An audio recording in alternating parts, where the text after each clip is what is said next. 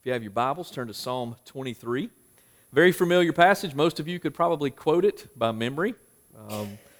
Psalm 23, we're going to look at the first three verses, and I'm going to be preaching to you this morning on this subject, safe in the shepherd's arms.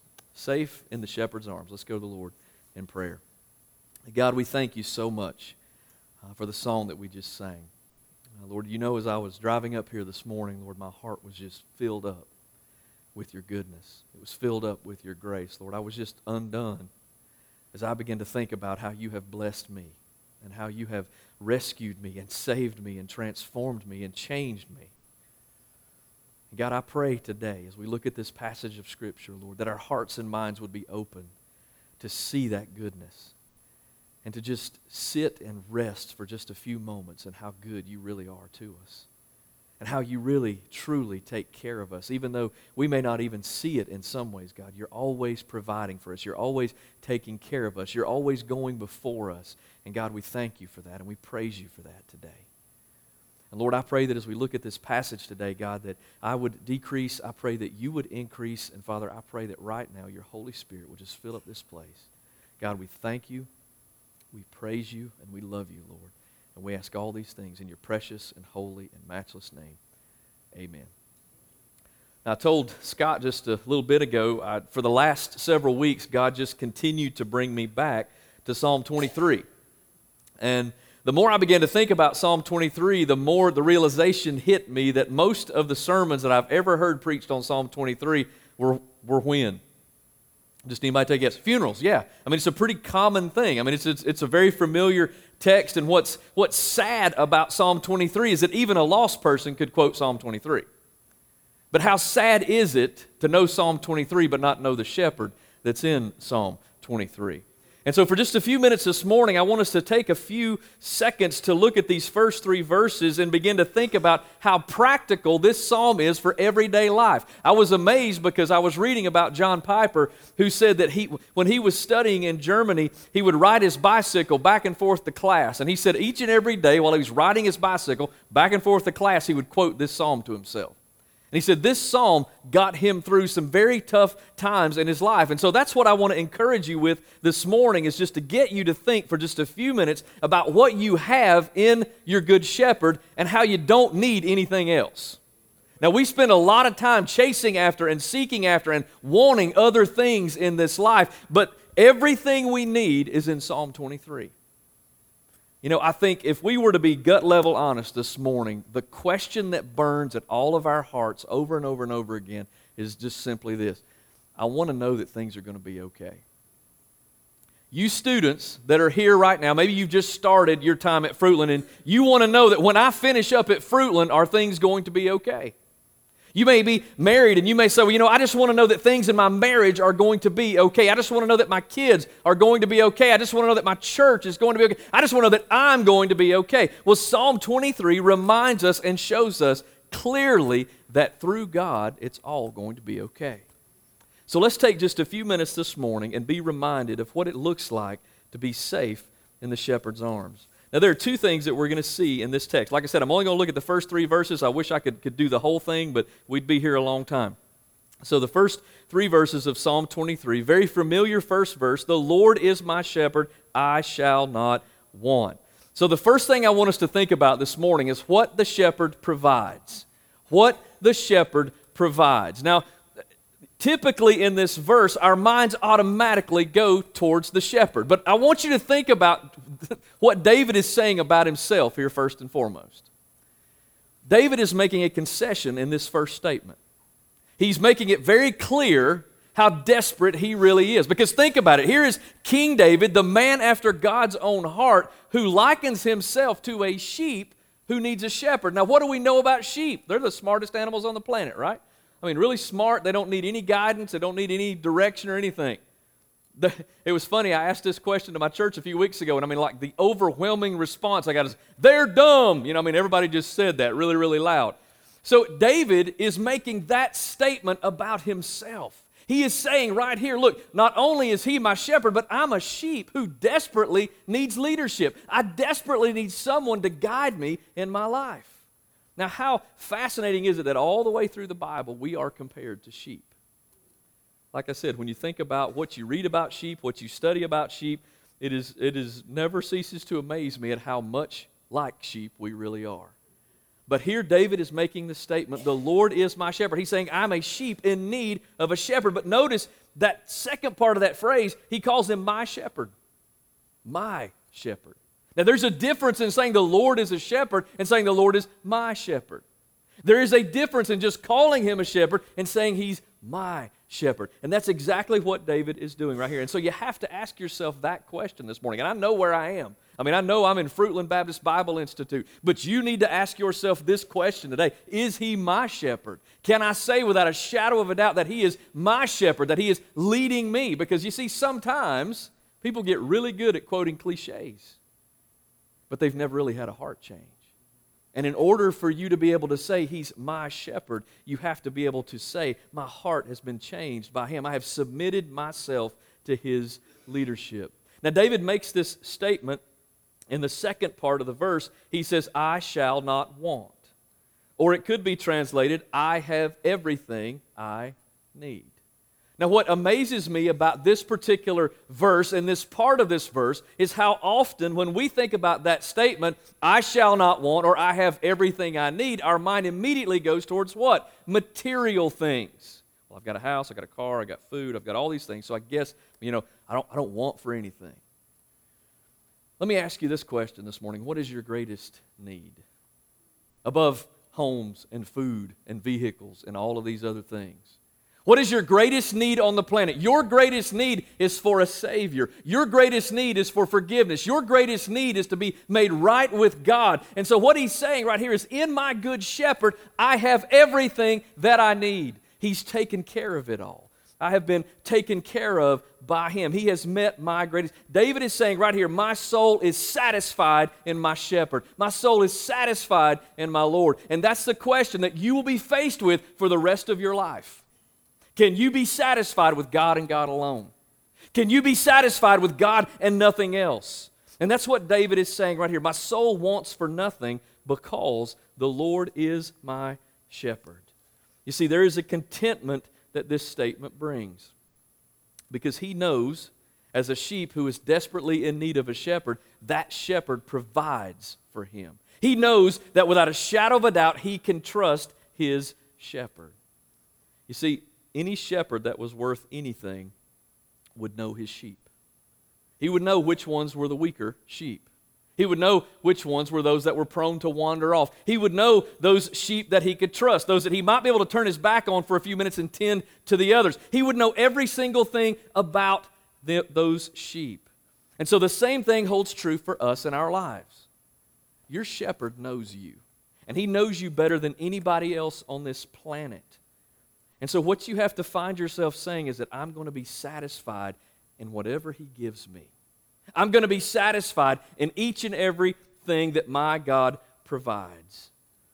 You see, he knows us better, and he can provide the things that we need in the moment that we need them the most. And I'm not talking about physical things. I'm talking about something like encouragement. I can't tell you how many times, and those that are pastors in this room are going to know what I'm talking about, I've walked into my office on a Monday morning ready to quit. Mondays are brutal. I mean, they're just rough because, you have poured every ounce of who you are into Sunday, and you've gone nonstop for, 900 miles an hour all day long, and you walk into that office, and you're just at the point in your life that you're saying, Lord, I just need something. And I can't tell you how many times I've sat down in my office on Monday morning needing something, and I get a text message, or I get an email, or I get a phone call, or someone stops by the office and they said, hey, Pastor, I just want to encourage you. I just want to say thank you for your sermon. I want to tell you how my life has been changed by Christ. He provides the things that we need. And you see, you never get beyond needing these type of things, ever. I was fascinated a couple of weeks ago. Me and my wife went to the Cove for a pastors and wives thing. And Dr. James Merritt led that. And he shared a story that just absolutely blew my mind. He said that he had so wanted to go see Dr. Graham. This has been several years ago. And he said, I thought, man, I've got to go see him. I've got to go see Dr. Graham while I'm up there. And so, because he said there's some things that I want to share with him that people have shared with me. And so he made several phone calls. They said, well, his health's okay, but, maybe you can get 10, 15 minutes with him. Maybe you can visit with him for a little while. We'll see if we can make it work. He says he gets up there. He's able to go in. He gets like 15 minutes with Billy Graham. And he says, Dr. Graham, I just want to tell you, he said, what your ministry has meant to the people in my congregation. And he said, I just started sharing stories of the different people and the different things that they had told me, and about how their lives had been changed when they were somewhere, and the TV was on, a Billy Graham crusade was on, and they heard the message. And he said he shared all of these things with him, and he said, I left. And he said a few hours later, he said his daughter came up to me, and she says, what in the world did you say to my dad? And he said, well, I just shared with him a few stories about, the people had shared with me. She said, he has been on top of the world all day long. He said, really, why? She said, because he was sitting. Now, guys, let this sink in. This is Billy Graham. She said he was sitting in his study earlier that morning asking himself the question, have I ever made a difference? He had a need, and God the shepherd provided the need. He'll provide every single thing you need. So I want to encourage you today. If you don't know Him as your shepherd, don't leave this place until you can call Him your shepherd. But just think about the power of that statement. I have everything I need in Him. But the second thing that we see in this passage of Scripture is how the shepherd guides. Now, you look at the first part of verse 2, I think we typically skip ahead to the green pastures. But I want you to look at the first phrase there. He makes me to lie down in green pastures. Do not skip that first phrase. He makes me. You see, sheep, a lot of times, in order to digest their food properly, had to lay down after they would eat.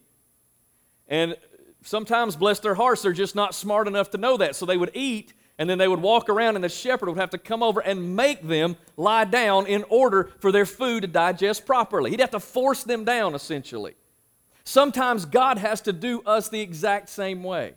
We start going 100 miles an hour. We start getting involved in this and this and that. And sometimes God has to come along beside of us and say, okay, I'm going to make you lie down for a little bit.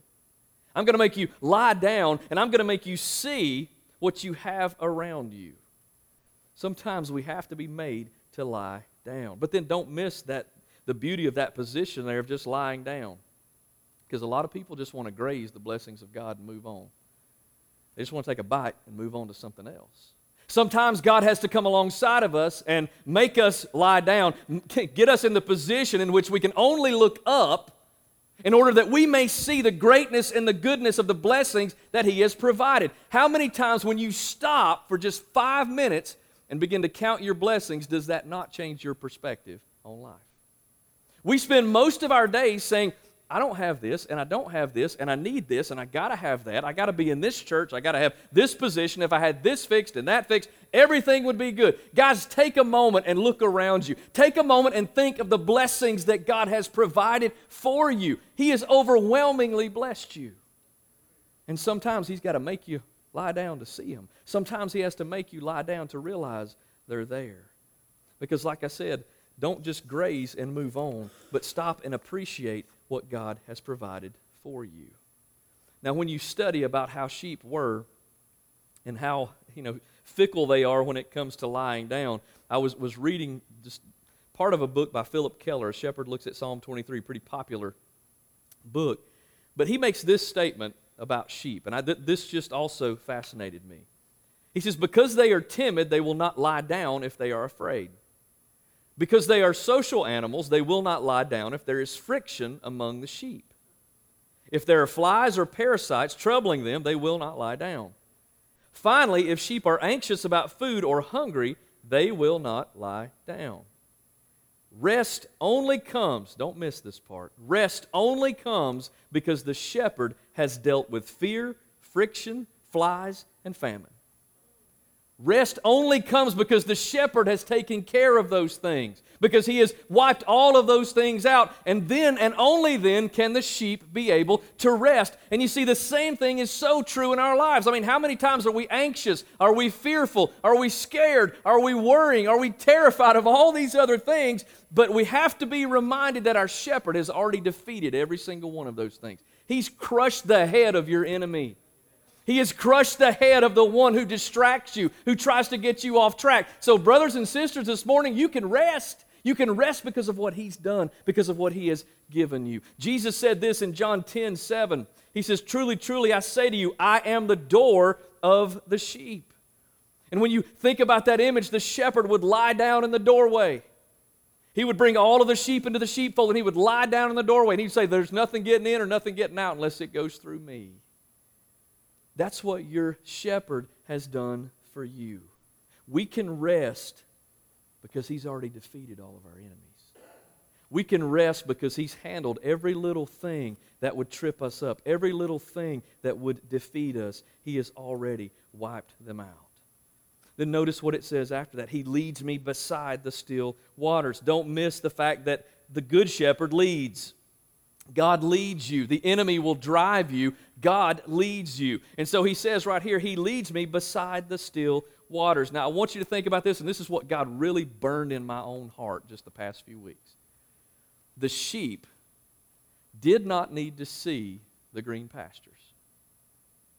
They didn't need to see the green pastures. The sheep did not need to see the still waters. The sheep only needed to see the shepherd. And I think a lot of times, more often than not in our lives, we think, I got to see something else. I got to see where You're taking me, Lord. I got to see where You're leading me. I got to see the next step. I got to see how all this is going to work out. God, You've got to show me. Folks, you don't need to see anything except the shepherd today. You only need to see Him. And when you fasten your eyes on the shepherd, when you lock in on Him, everything else fades away. Everything else is gone. You just need to see the shepherd. Don't find yourself getting wrapped up in where the green pastures are or where the still waters are. Just say, look, I just need to see my shepherd, and I need to trust that He's going to get me there. When we were in seminary, I moved to Southern Seminary. Dr. Thompson talked about this a moment ago. I used every bit of the money we had, and I knew I had enough money for 1 year. I mean, we didn't have a lot of money saved. You know, we just didn't. We didn't make a whole lot of money, so we didn't have a lot saved. But we had some saved, and we took every bit that we had saved, and I knew I could last 1 year up there. We got to long about March, and I had no idea how I was going to get to the next year. No idea how I was going to pay my tuition, no idea how I was going to buy books, no idea how any of this was going to work out. And we were praying, and I just had this thought in my mind. I kept saying, okay, God, You led us up here, and surely You didn't lead us up here for 1 year. But maybe You did, but surely You've brought me here, God. Surely You can provide. And I prayed, and my wife prayed, just day in and day. We're like, Lord, show us something. God, reveal something to us. And one day I went to the mailbox. And I know what you're thinking. He went to the mailbox, and he opened it up, and there was a check. That's not the way this story goes. But I go to the mailbox, and there's a guy about 4 boxes down from me, opening up his box.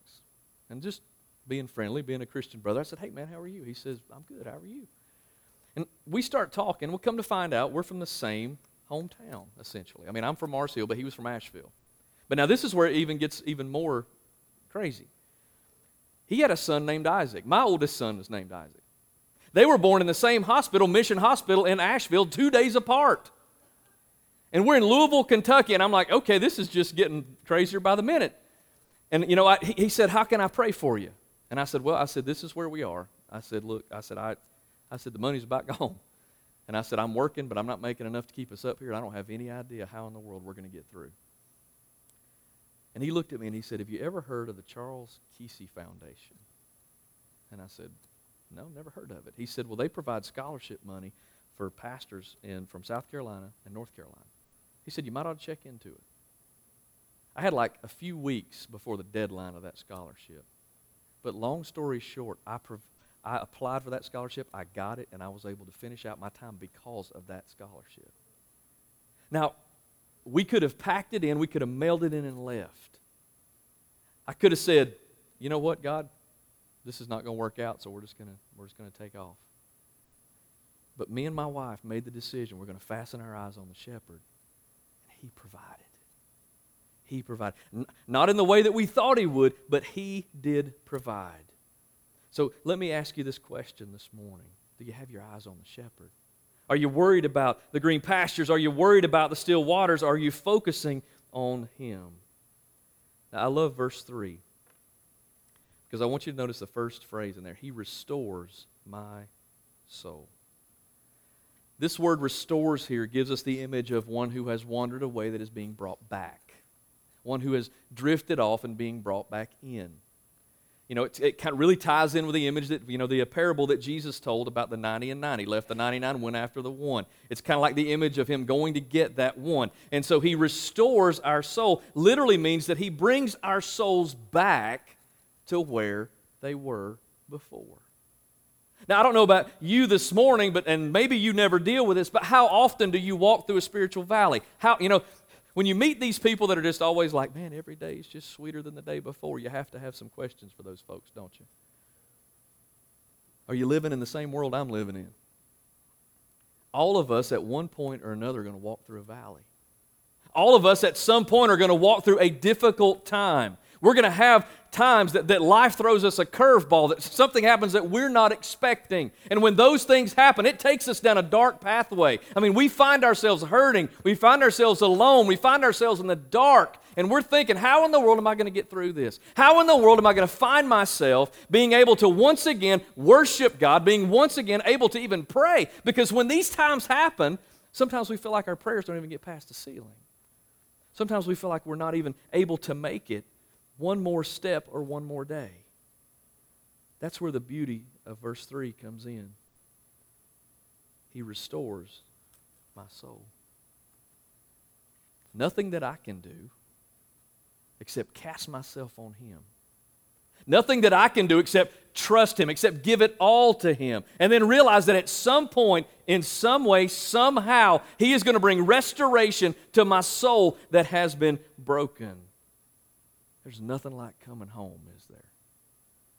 I know when we lived in Kentucky and we'd come back to North Carolina, we'd get in the mountains, we'd roll the windows down, and just, mountain air, because we lived in the middle of Louisville, Kentucky, in the middle of the city. So, I'm a mountain boy, and so it was like, man, I could roll the windows down and think, that smells like home. It was good. There's nothing like coming home. We've got a sweet, sweet man in our church who for 17 years wandered away from the Lord. And he said he'll never, for the rest of his life, forget the day that he came home.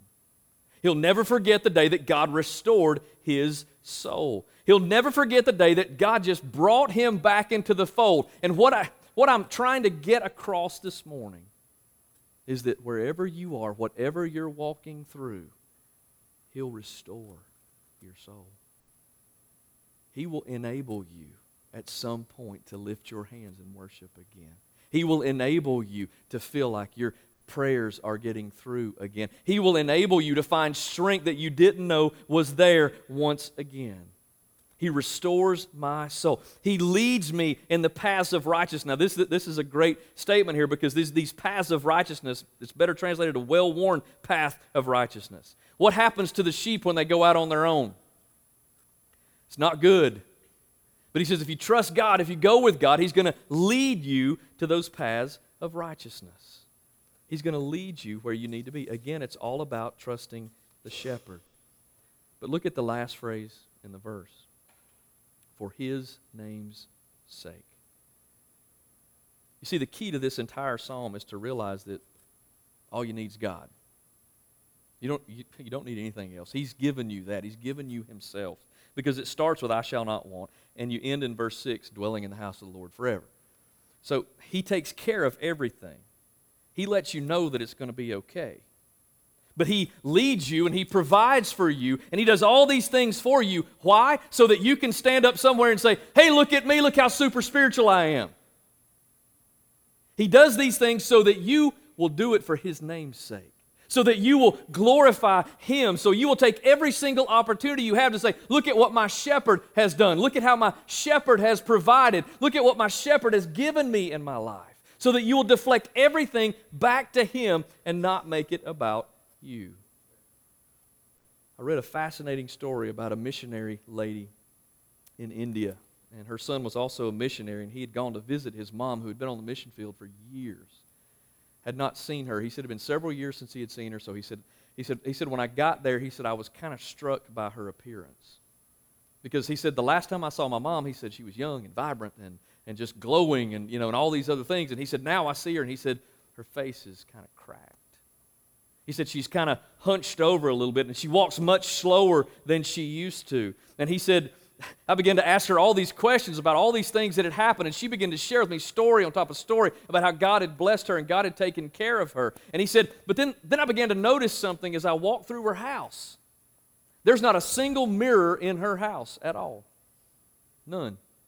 And he said, I thought, man, I don't know a woman in my life that doesn't have at least one mirror. But he said she didn't have a single mirror in that house. And then he said, it dawned on me. Her life was the mirror. The way that she lived was the mirror.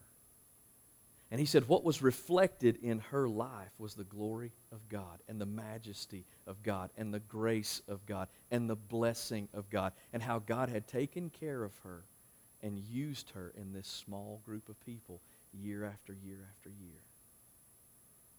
What does your life reflect? What does your life show?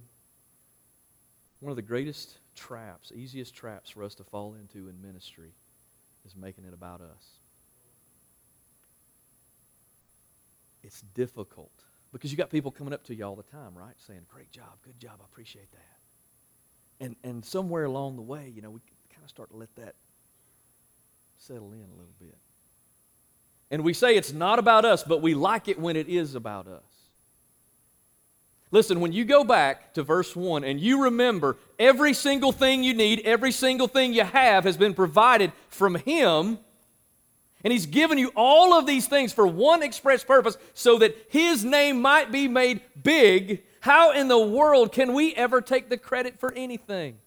We don't have a single thing. We can't say, look at me, look at what I've done. You've done nothing. I was thinking on the way up here this morning, the only way that I'm able to stand up here and preach to you today is because God Himself has breathed life into me. The only way I can even be here, I can't explain how I got to Fruitland, except God did it. I can't explain how I got to South Carolina, except God did it. So when people ask me, how did that happen? I have to say, it was Him. And your life is going to be a lifelong consistent practice of you asking yourself, who exactly is getting the glory here, me or God? Because there's a hunger inside of us for glory. For some reason, we want it. But we have to kill that. Because every single thing about our lives should reflect His glory and His greatness and His majesty. It's about submission. It's about humility. It's about dependence, all on the shepherd, not on you. So let me ask you this morning. Number one, do you know the shepherd? Can you say, He is my shepherd? Number two, are you willing to say, just like King David, I'm like a sheep. I can't figure this thing out. I don't have any idea where I'm supposed to go. I just got to look at the shepherd. I've got to fix my eyes on Him. You know where you are today. But maybe, just maybe, you've forgotten that He wants you to lie down in those green pastures. He wants to lead you beside those still waters. Maybe you've forgotten the blessings that are there. Look, take a minute, lie down and look around you. And you'll find you're way more blessed than you realize. Do you know the Good Shepherd, and are you safe in the shepherd's arms? Let's go to the Lord in prayer. God, we thank You so much for who You are. Lord, we can't even find the words to express how grateful we are to You. How we are absolutely nothing, and You are everything. And God, I pray this morning that every person in this room is dependent and relying on and trusting in the shepherd. I pray, God, that they know what it's like to lie down in those green pastures. I pray, God, that they know what it's like to have their soul restored by You. God, I pray this morning that You'll be with every student here. Lord, I know that a lot of them are dealing with different things. I know that there's some that couldn't be here today because of issues that they're dealing with. And God, I pray that You'll bless and work in each and every one of those situations. Lord, I pray for this school. Lord, I thank you so much for this school. I thank you for Dr. Horton. I thank you for Dr. Thompson. And Lord, I thank you for the men that I get to serve with each and every week and how they feed my soul. God, I pray that you'll bless each one of them and every single one that's preaching and sharing your word this weekend. God, I pray that you'll bless them and help them. And God, we pray that we'll go into this next class period, Lord, looking to just bring honor and glory to you in all that we do. And we ask all these things in your precious and holy and matchless name. Amen.